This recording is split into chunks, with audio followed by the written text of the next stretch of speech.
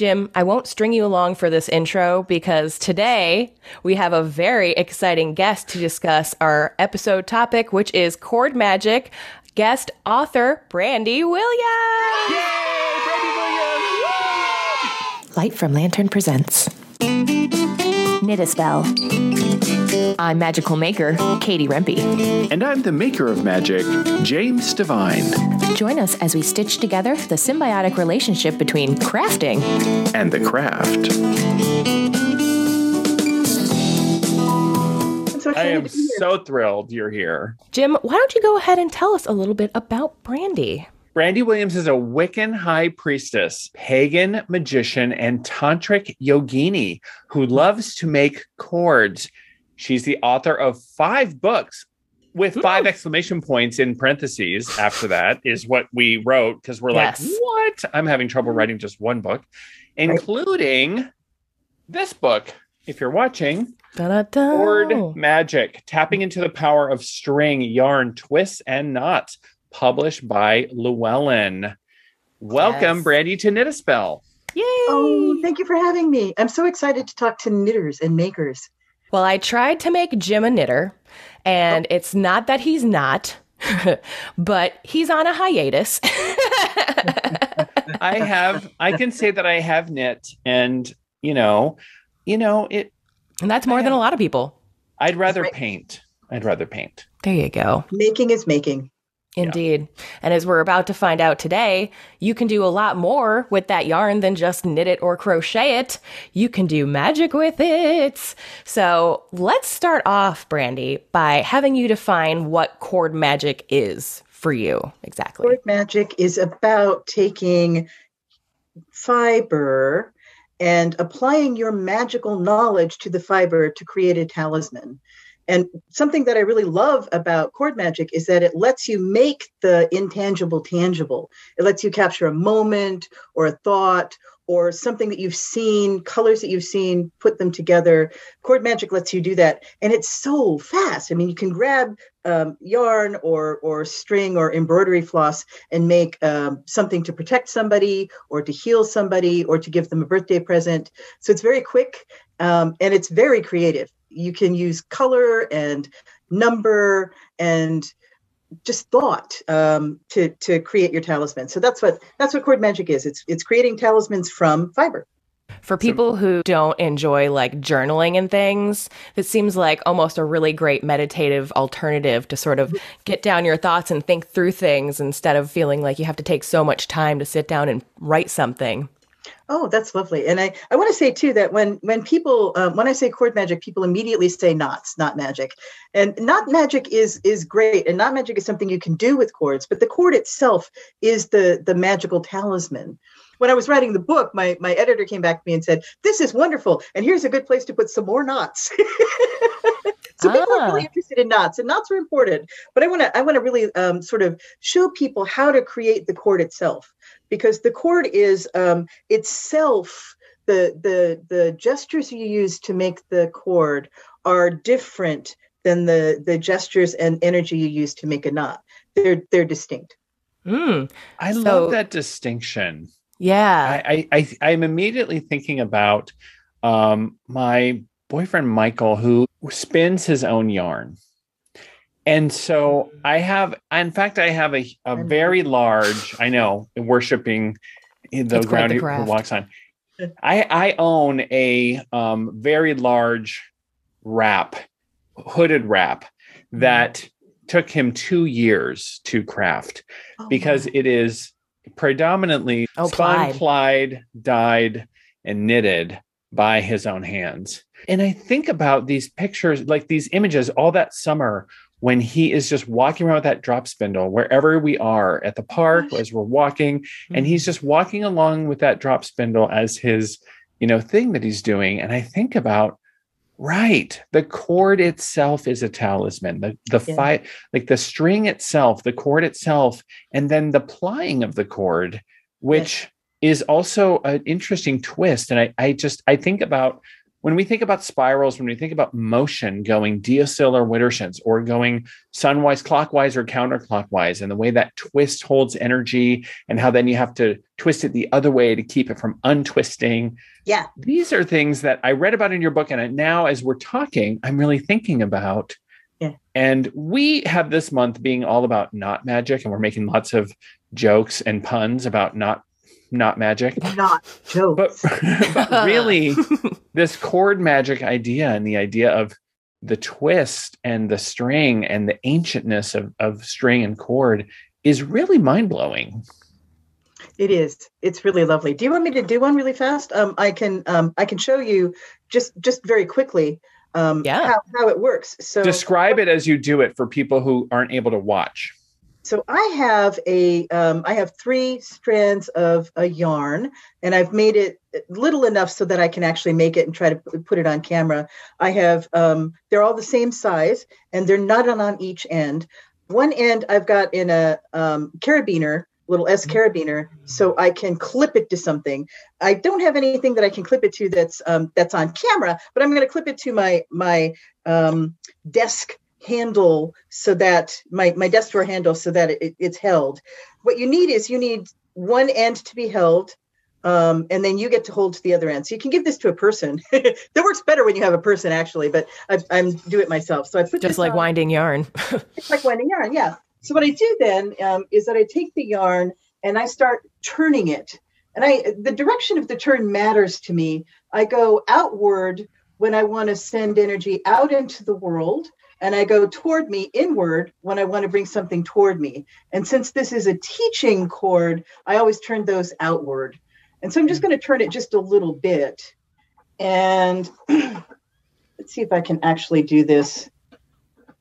So what you've done, I just want to describe what you've done is you've taken the cord and you've turned it over the top with your hands over and over and over again. And you've gotten kind of like how you twist a balsa wood airplane rubber band with a propeller. You've just put a twist on those 3 strands of yarn.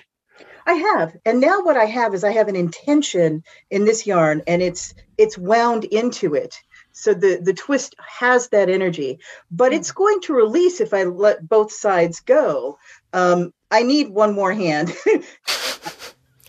Yep, I was going to say. So she used her mouth. So what she did was she bit in the center, and then she folded it over and grabbed both ends. So now the cord is folded in half. Yeah. Yeah.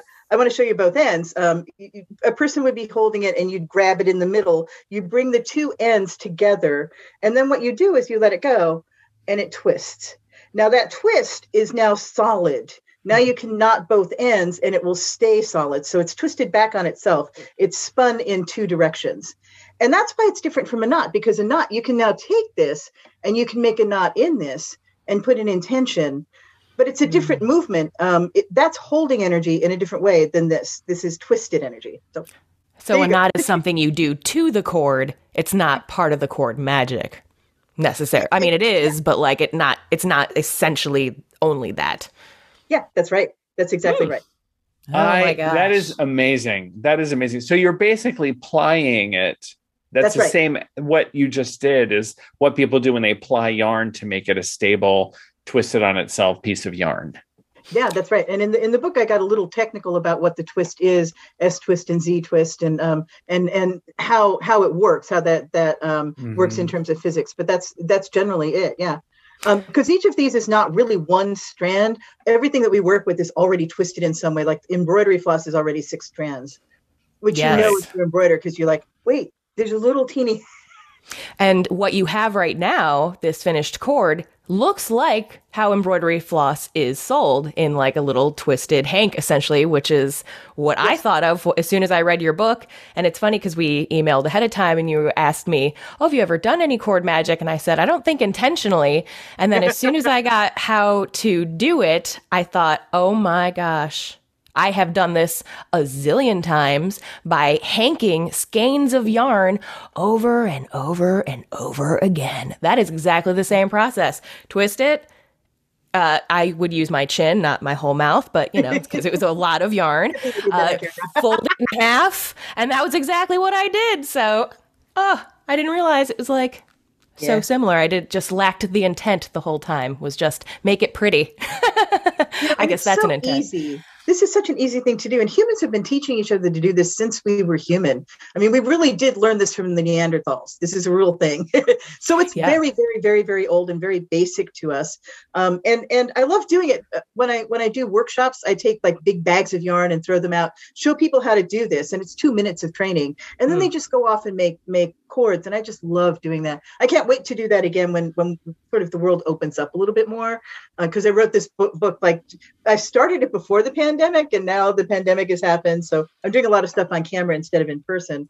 But I love doing it in person and showing people how to do it, because then it encourages people to interact with fiber in a really easy way. Knitting takes a little bit of time and a little bit of dexterity. I have yet to meet someone who's got hands that move. Who can't do this. Oh, and would you say that's probably what resonates with you mostly about cord magic? It's accessibility, it's ease. Oh yeah, well, because I love fiber. Well, that helps too, I suppose. Yes. So here I have my ends, like the projects that I've done, right? And you have all your little ends, right? And they're just beautiful, right? They're just gorgeous colors. You walk into the yarn store and see the colors and feel the textures. So it's a way to interact with cords, with fiber, and get fiber magically into my life. So for those who are listening, Brandy just held up a beautiful basket, and inside is a riotous number of colorful balls of yarn, just little ends of yarn. And at first I thought, oh, is that Easter eggs? No, they're little balls of yarn, all of her ends. Just gorgeous. You've finished your hat, and you've still got some of that beautiful material, and you don't want to give it away and, throw it away or give it to Goodwill. So you just hang on to it. Go do something with that. That thing is a cord. So what do I do? Yes. So I've just made a cord like you've made, and it seems I've measured the cord from the middle of my nose to the end of my finger. As a good witch, you have done that measurement. You use good witch has. Right. I loved that part of the book, by the way. And then I've twisted it. I've held it in my mouth, and I've turned it on itself, and I've made a cord. And now this cord is uncannily the length of like my wrist or the length of something. Do I wear it as a bracelet? Do I wear it? Do I put it in my pocket? What do I do with it?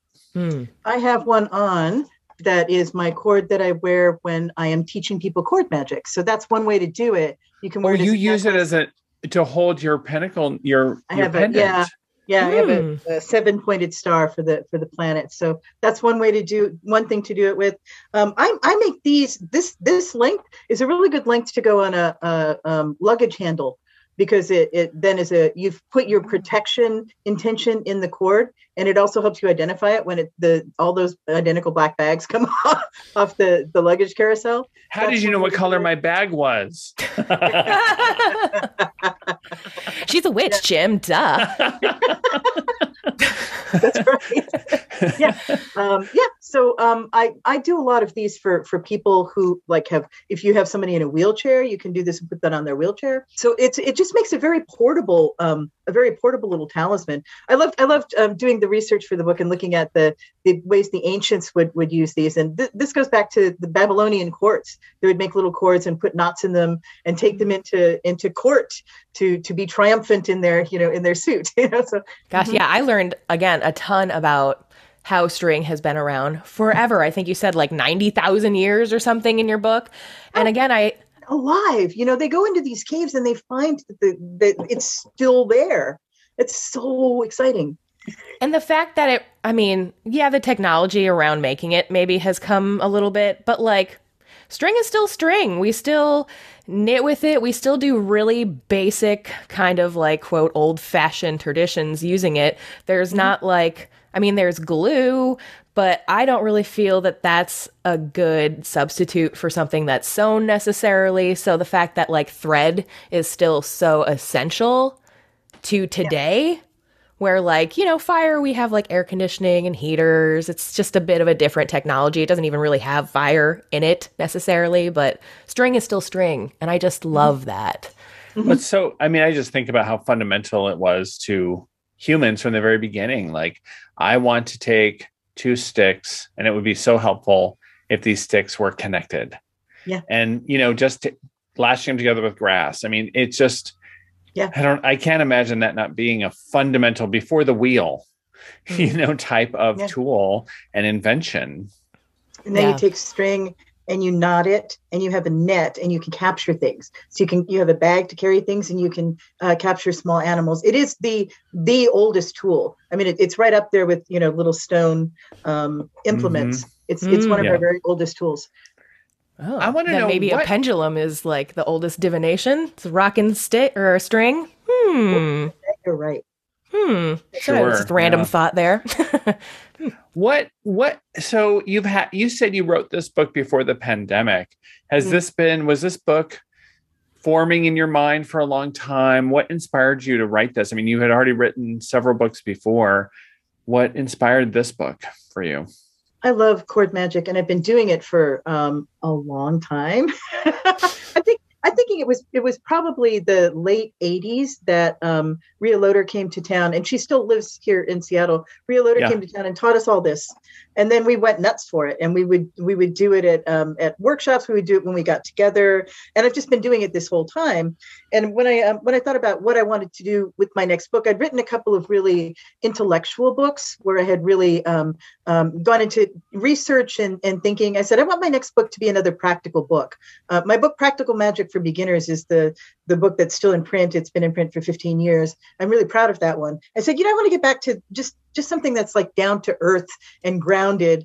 And I've always wanted to write a cord magic book. I said, why don't I do cord magic? And it's worked out, actually. People really respond to it, which I'm very happy about. For sure. I mean, I think it's so accessible. It's such this book is written in such an amazing way. It has the right amount of historical references. Like, what I really appreciate is when people cite their sources. And there are a lot of books written, magical books that are written with almost zero sources. Yeah. And I deeply appreciate, I was reading some of the stories in the beginning of the book. You're reading these fictionalized stories of, a Neanderthal who's using, cord, and a, Homo erectus, human who sees this and is learning. But then it's referenced in the following page. You see that actually Brandy is referencing research that has found these things in different places. And you think, oh my God, that could have been that is actually based on, something that could have happened. We could have seen this, that modern humans learn from Neanderthal humans, right? And so it's I just love that you've brought the science and magic together in this book, and it's deeply, deeply meaningful and wise. It's a fantastic book. And it's just chock full of correspondences that are really legit and excellent references. For anyone, even if you don't ever do cord magic, reading this book is useful because of the correspondences with the planetary correspondences, color correspondences, herbal. I mean, it's fantastic. It's easily like a very great reference book that you could have, whether you're like a maker who's kind of interested in being more magical, because again, so much information on just making aspects, there's a lot of crafting elements like the S and Z twist, so if you feel like the magic aspects are a little bit wary for you, it's a great way to sort of like ease in, because there's lots of practical elements to sort of quote ground you and then see how it can be put in there. And actually Jim and I were talking about how the purposes section is like so good. Oh, as you reflect in there, it is hard to know what you want. So really defining it and using cord magic as a way to focus and maybe reveal to yourself what you want or don't want in the process is extremely powerful. Yeah. Are you being honest with yourself about what you want? Are you saying, I can't have that thing? Mm-hmm.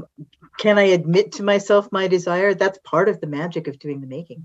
Talk about the process of coming up with a purpose or intent for magic. I mean, that chapter was really moving to me. So will you tell us a little bit about your philosophy on that? Well, I thought that I'm a history geek, and thank you so much for liking the history, because I've written I'm reprinting my book For the Love of the Gods, which is all about history. Ooh. And it was critically acclaimed, but did not sell well. So I always love it when people relate to the history, and I have to dial it back. I mean, I have a lot of material that did not go into the book about color and where it came from and that kind of thing. When I think about historically why people do magic, what brings people to magic, there are just a couple of fundamental categories that are human needs that we all reach for, and that's health and love and prosperity, being able to eat and have some place to live, and then a sense of meaning or purpose in your life. And then I just went through it, like thinking about all of the places where that might pertain in my life or in people that I know. We need a job. We need a place to live. We need a new place to live. Yep. We need a new roommate, so you can just get really granular about it. So I just kind of listed them. But to start with, just thinking about the fundamental reasons people do magic, and then just making that accessible in terms of doing the intention. Yeah. And then I simplified it. I started out writing rhyming couplets for everything. And I'm like, nah, I appreciate that, because people, like Jim has said, will take everything you say as gospel if it's like in a book or a class or something. So if you put it in like a rhymey way, even if like you say, you don't have to do this, if it's exampled that way, right, forget it. It's like knitting something in blue. Most of the people will want to make it in blue. Oh, so, with the exact yarn, right? With the yarn that the pattern tells you. You've got to go get Lion Brand, yes. Right? Yeah. Mm-hmm. But you saw how fast that goes, right? So even if you're making a fairly complicated cord with lots of colors and lots of strands, it's only going to take you a minute or two. So you don't really want to have to write, remember an entire poem. You just want the intent. Like, I mean this to teach people how to make cords. That's it. We're done. Yes. Yeah. I love it. I'm a believer in keeping it stupid simple. Yeah. And that is the key. And may I just add, the fact that everything is positive is as part of your intention, like being very careful about choosing your words and not including things that you are trying to avoid.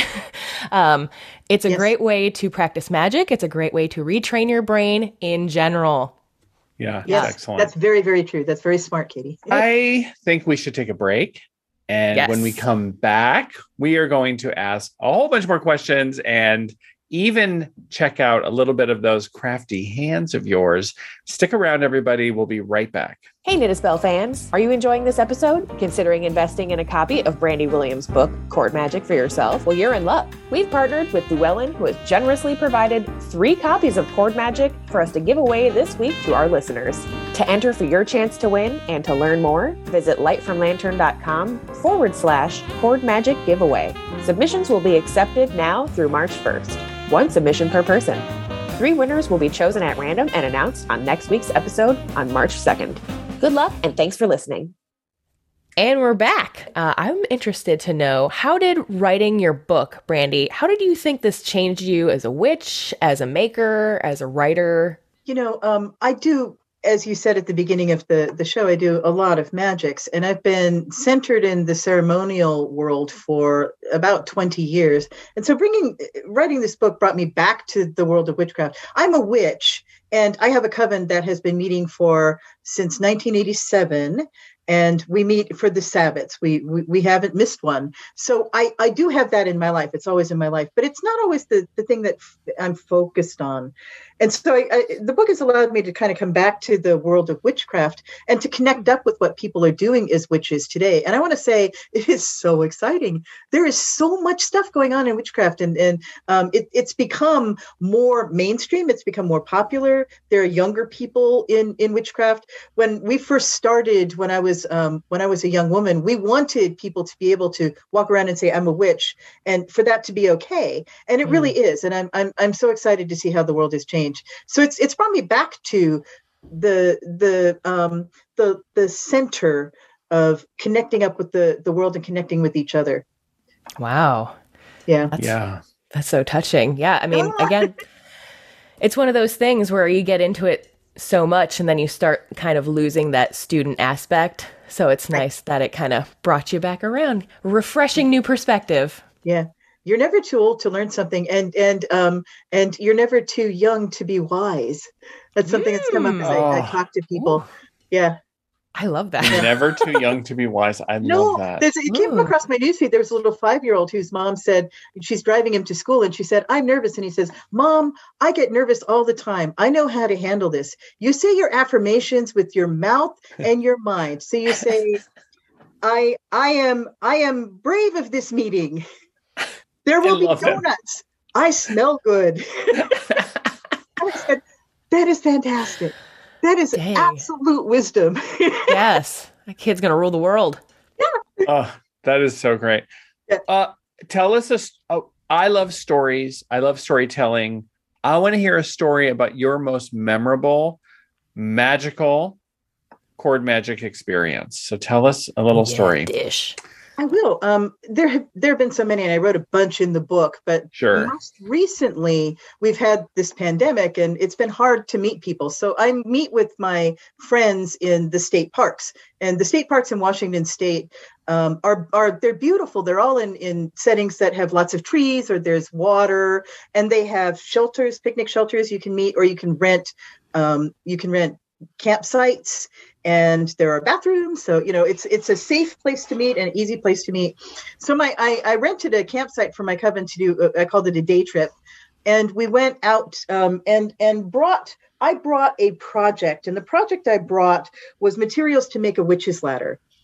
So when people talk about witch's ladder, you often hear the 9-knot spell. And the 9-knot spell is a perfectly wonderful spell. And if you know it as the witch's ladder, that's okay, because any way you do magic is okay. But what I found when I was writing this book, when I did the research, I found that the original thing that was called the witch's ladder was found in a attic in England, and it was written up in a folklore magazine. And it was really about a cord and feathers. You put feathers in the cord. So I took a bunch of yarn, and this yarn was special to me because I dyed the red. It's like dyed with beets. So I didn't spin the yarn. I had someone else. I got an Etsy yarn that would take dye, but so I did one of these dyed, and it's the colors red, white, and black, which are the really oldest colors that we use, and that is very meaningful to witches. And then the feathers, you have to use chicken feathers. It's not legal to use feathers that you pick up from the ground, which is something I found writing the book, and I was really surprised. And I would, I'd be like, look at that beautiful feather that I cannot use. It's heartbreaking because there are feathers all over. The reason was that people used to kill songbirds for their feathers. So they made it illegal to have the feather, no matter why you had it was on the ground, it belongs to nature. So I got some chicken feathers from Etsy. But some of them are really, I'm showing to the camera that I have a string with feathers in them, and they can be beautiful and they can be different sizes. So I put long ones on the bottom and short ones on the top. And so my whole coven made witches' ladders together, and then we all sent an intent together. So the way you use it is you speak your intent and walk your fingers up the feathers and send the intent out in the world. That's the ladder. So I was very proud of this in the book, and it was also a very meaningful moment to get together with the coven and be in nature with each other and to be doing something so very witchy. Oh my gosh. Yeah, that was a big learning experience for me regarding the feathers as well, because my mom was always like, don't ever touch a feather, they're gross and dirty. So I've never had an affinity to really want to touch them, but I always admire them when I see them, especially in the Pacific Northwest where we have a zillion crows. So they're always out there. And Steller's jays, which have beautiful blue feathers. And of course, all the raptors. We all, most of us know that we're not to touch raptor feathers. Same reason, because you don't want to have been seen to, have killed them. Native Americans can hold raptor feathers because it's religiously significant. But even crow feathers are not legal to have. It's an interesting thing to know, because often people will pick up a feather on the ground. Yeah, or turkey feathers, same thing. Yeah. Nope. Mm-hmm. Yeah. Which is weird when you think about pigeon feathers. But a turkey feather, because you can own a feather of something that is a domestic animal that you would kill and eat. If you can own a turkey, you can own its feather. So I have people, I was looking for goose and duck feathers at one point, and I'm like, give me a goose feather. Asking my farmers, the next time you kill a goose, can I have the feathers?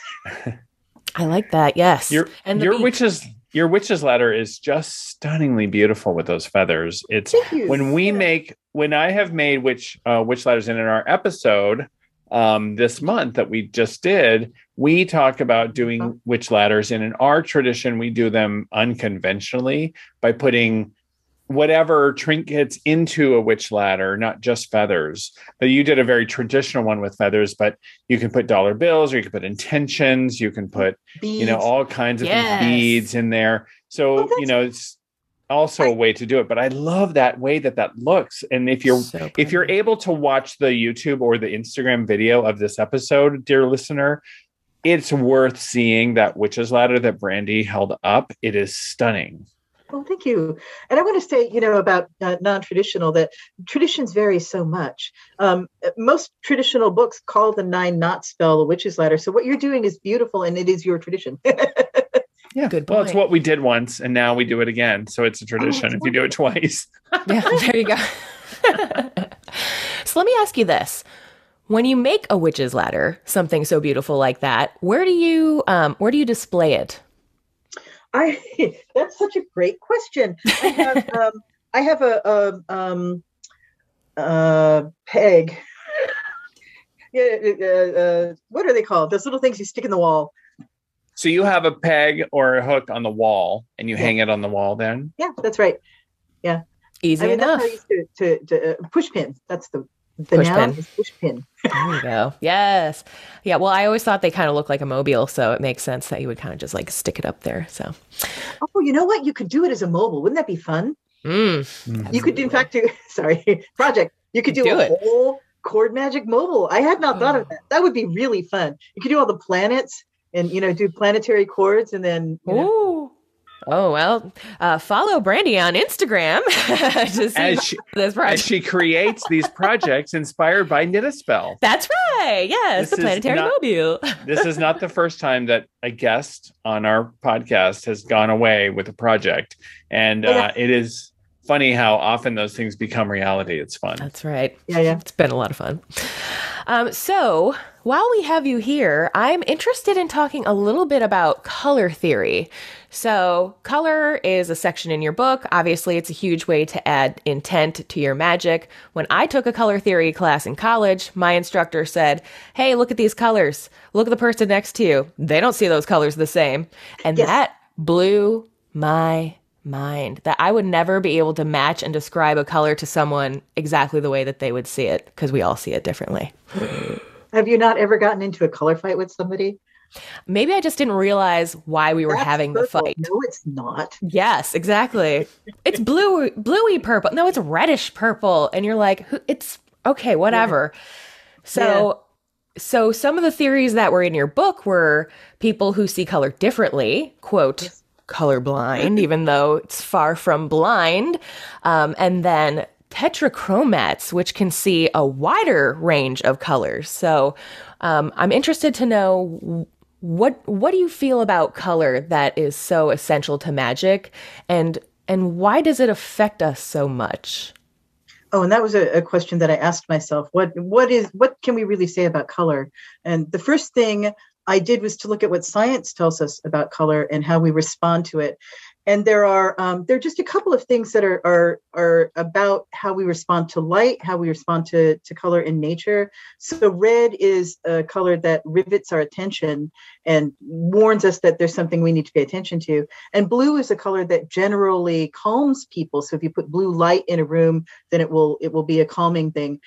Aside from that, the meanings that we ascribe to color are really cultural. So white for us is a color that brides wear, and in Japan, white is a color of mourning.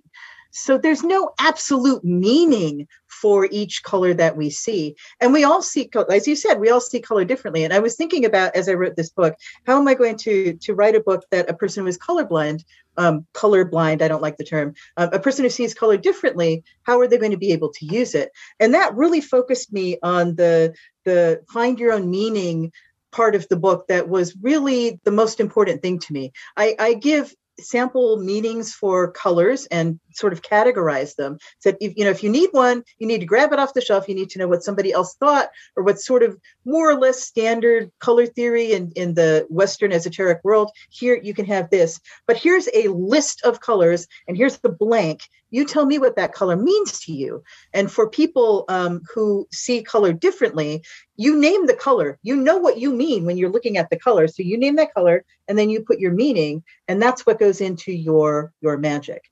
And that's what's so important to me in the book, that we know that we bring the meaning to the magic, and we control that. Nobody is telling us how to see the world. The way we see the world is the most valid way for us. I feel like I need to come out now. I don't think have we talked about this on Knit a Spell? I don't think we've ever maybe talked in passing, but probably not like as a quote announcement. This just in. Jim is colorblind.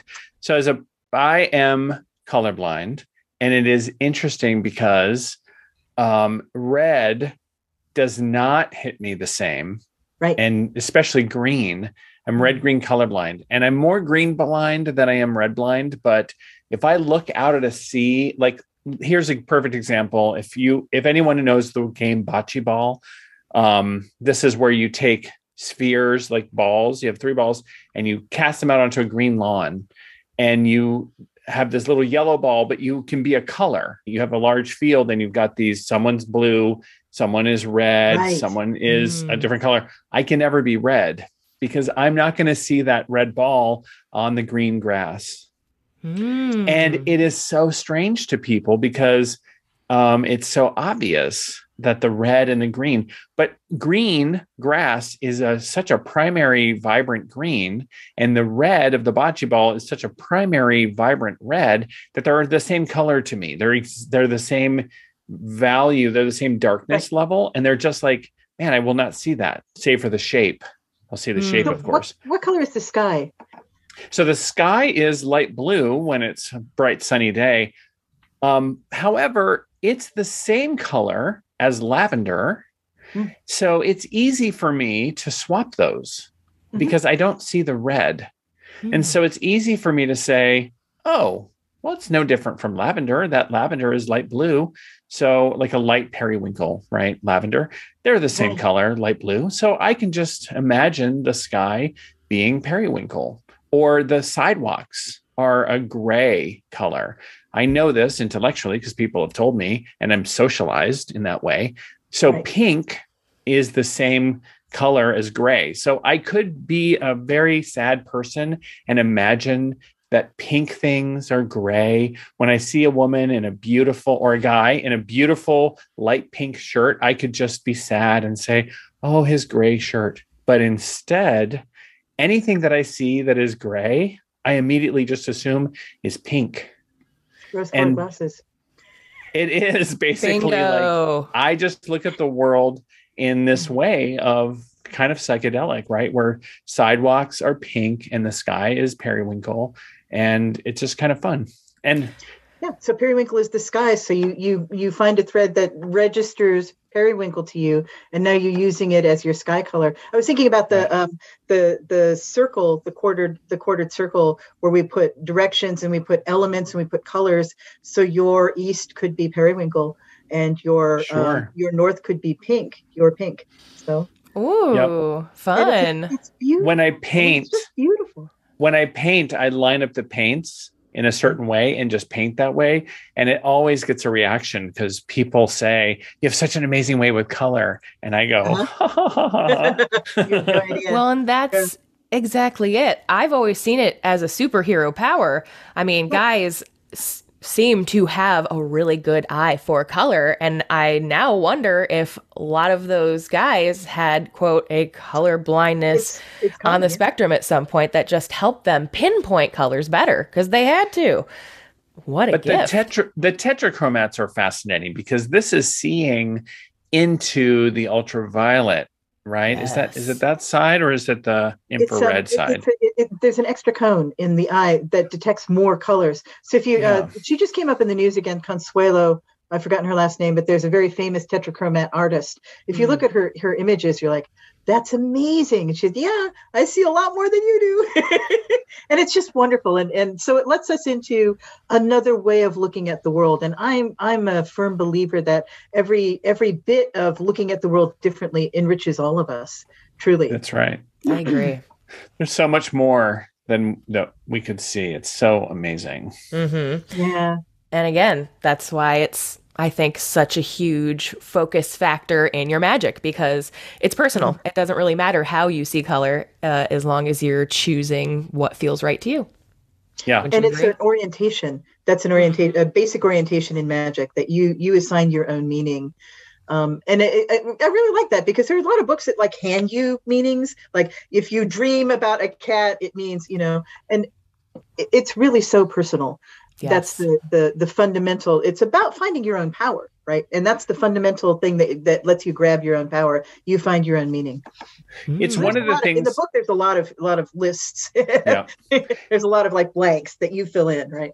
Yeah, and I encourage you to look at this book as a book that offers you the opportunity, the invitation to do some work, which is to really think about your own association with these things in this conversation. Mm-hmm. That is something that a lot of people, when they read a book, are not expecting, or will skip over that particular, the one, grid that has the blanks of you being invited to fill in your own associations. And in this conversation, let that be an invitation, a special invitation from Brandy, to actually do that work and to think about, what is my association with the four elements as far as color? What does color really mean to me? Why is it that I should be seeing purple and blue the same, but purple has something to it that is different for me, even though I'm colorblind? Like, this is something for all of us to start to think about. When, I know what perhaps what the association of green is, because you've been, told certain things, but what does it really mean to you when you feel it? And take a moment to think about it and feel into that color and write about that. What a cool opportunity you've given us in this book to do that journaling. If not writing in the book, at least journaling on a separate page. Yes. Or as Katie said, journaling with your cord. So you have I have bags and bags and bags of just like colors. So this one is different shiny threads, right? So you can take and this is what I do.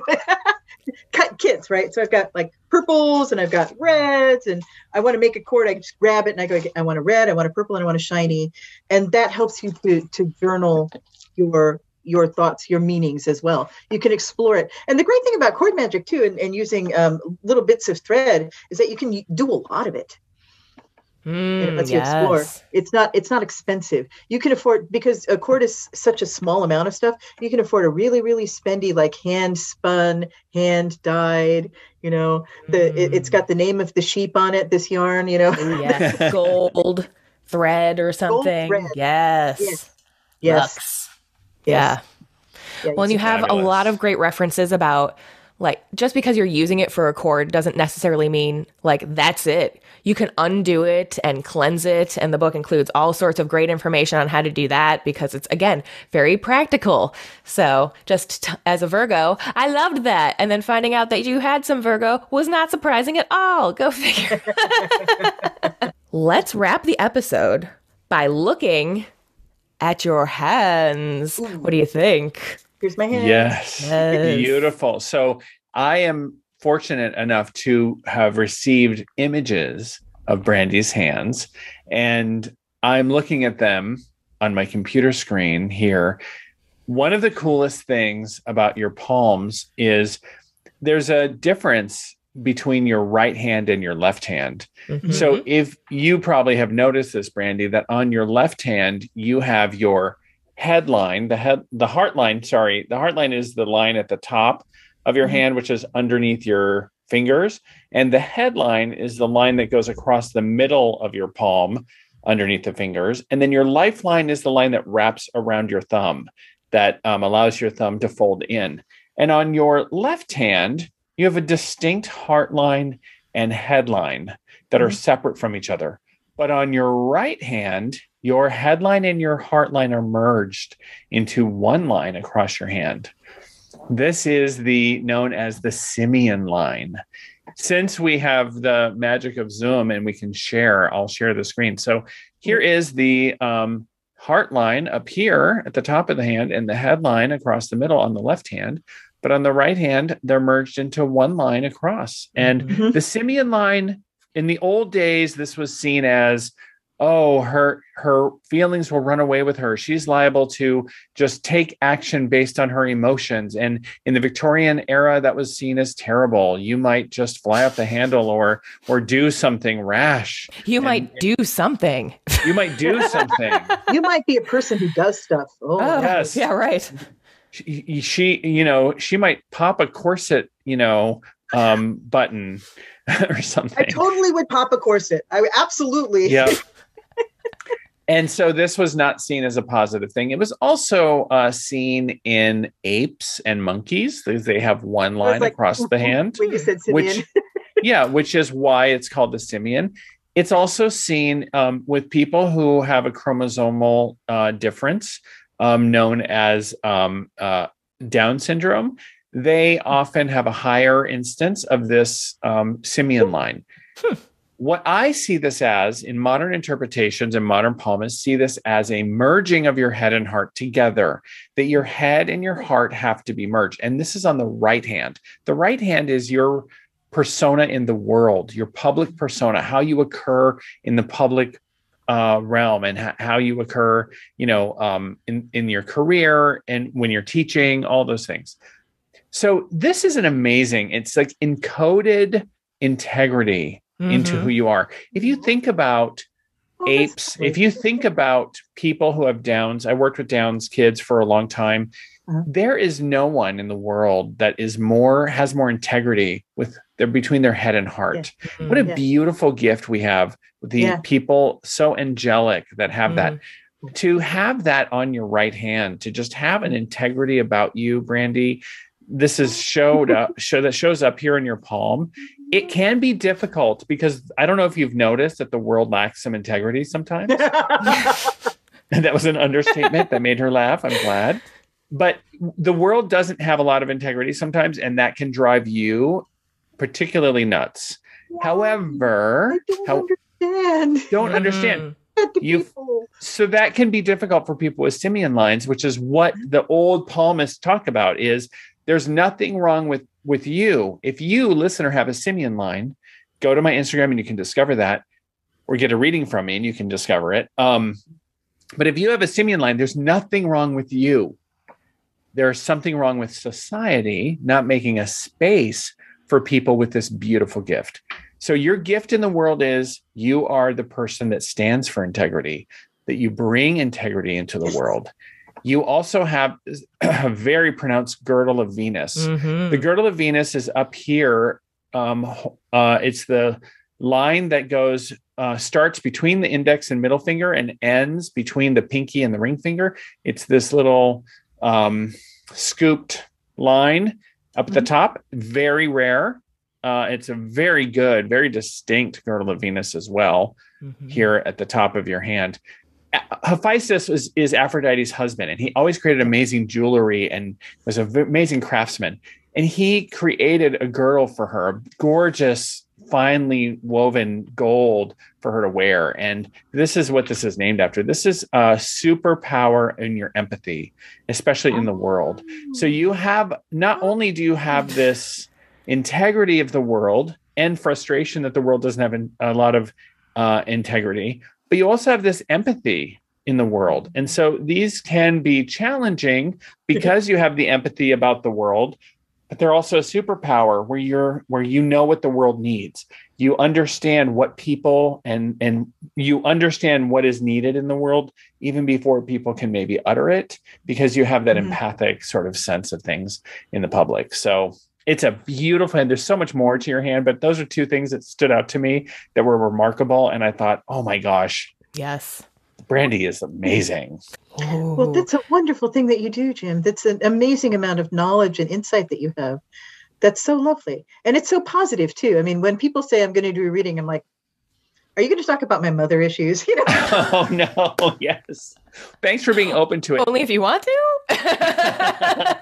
People sometimes, palmistry gets a bad rap for being negative. And right. I'm really committed to, look, your hands were divinely created, and there is nothing negative, nothing inherently negative that shows up on your hands.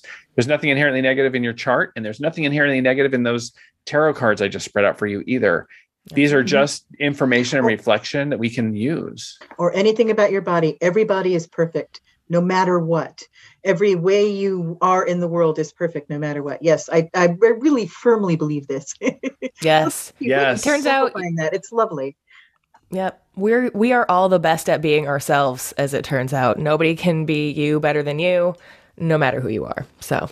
Oh, I was going to delegate. I was going to delegate being me to someone. Well, that's part of how good you are. You can delegate to other people now. I'm going to keep being me, I guess. Oh, well, I suppose that's probably a good idea. I'm glad. So, yes. Okay, and this is why we wanted to do little palm readings every once in a while, is to remind people it's not scary. It's really informative, and it's all positive. So it's just, what do you want to do with the information? So there you go. So fun. Thank you for letting me read your poem. It was a delight to see how gorgeous and amazing your hands are. Yes. Oh, thank you. Yay. All right, Brandy. This has been just wonderful. It's lovely to meet both of you, and we're local. We should meet. Yes, crafternoons, right? We got to get the Auntie Cindy in here too. Yes. Let's have a crafternoon. Ooh, bones and cords. Oh my gosh. Please. Yes, please. Let's do this. Brandy, how can people find you? What is the best way for people to keep up with you if they want to attend a class online or in person one day, social media, upcoming classes, book tours? Tell us where the best place is to keep up with your up-to-date info. So my name is Brandy Williams Author. There's so many Brandy Williams out there. So I standardized on Brandy Williams Author, and you can find brandywilliamsauthor.com, Brandy Williams Author on Facebook, Brandy Williams Author on Instagram. And I tend to do more Instagram, and I update my webpage. I'm not as active on Facebook, but I do cross post there. So you can check any of those media that you're attracted to, and I'll post what I am doing. The next thing I'm doing, I'm going to try to go. I've been invited to present at Babylon Rising, which is in Indiana, and I'm going to try to do it. It's in June. We'll see if it's safe enough to travel. So that's my next appearance. Fingers crossed. Well, very good. Babylon Rising. That sounds really cool. Yeah. Ooh, fun. Gosh, the whole other world. Fantastic. I like her. She likes puns too. We're ridiculous. People don't laugh. People are so serious. They really love that you just have fun. Well, we absolutely try. I mean, magic is about imagination and joy. My magical tradition works a lot with the Fae, and that is really about not taking it too seriously, having a good balance between reverence and mirth. And, without laughter, what the hell are you doing it for? It's okay. Just play along. Don't miss getting your own copy of Cord Magic. Da-da-da. And then once you're done reading it, buy this book. Yes, do it. Let us know how you liked it by either messaging Brandy or dropping us a line at knitaspellpodcast@gmail.com. Or remember, you can always get your own palm reading from our very own James Devine at thedivinetohand.com. Or, maybe you're interested in some knitting patterns, which you can find at lightfromlantern.com. And go visit brandywilliamsauthor.com. Stay up to date. You do not want to miss Brandy Williams when she speaks and teaches, whether it's online or in person. I just feel like I'm a better human spending time with you, Brandy. Yes.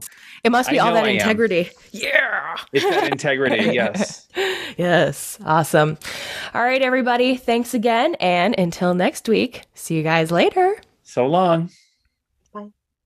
Thanks for listening, everybody. And don't forget, new episodes of Knit a Spell are conjured every Wednesday. Learn more at knitaspell.com and follow our Instagram page at knitaspell. If you have a quick second to support the show, feel free to drop us a review on iTunes or share this with a friend. Jim and I appreciate your support and look forward to seeing you next week.